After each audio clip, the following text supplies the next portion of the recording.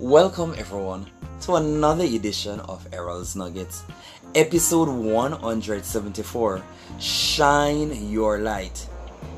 If most persons around you seem gloomy and uncertain about tomorrow, remember to shine your light. Don't be fearful or feel incapable. Your capacity is wide and what's inside of you is very important. So be a beacon of hope for others who are going through their trials. You are anointed to shatter the barriers, stand in the gap for others, and make a positive impact in the society.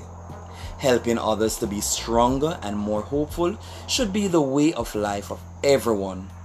Be a blessing to people and allow the light inside of you to radiate. I urge you to go into the world and create an indelible impact.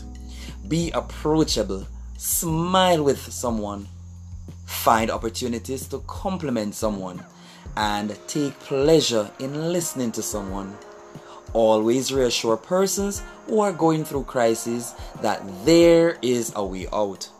Sharing your experiences and how you overcome will change the perspective of individuals who can only see gloom.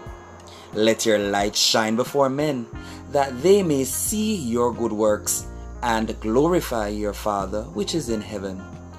I am Errol Campbell, and remember, you are the light of the world. A city set on a hill cannot be hidden.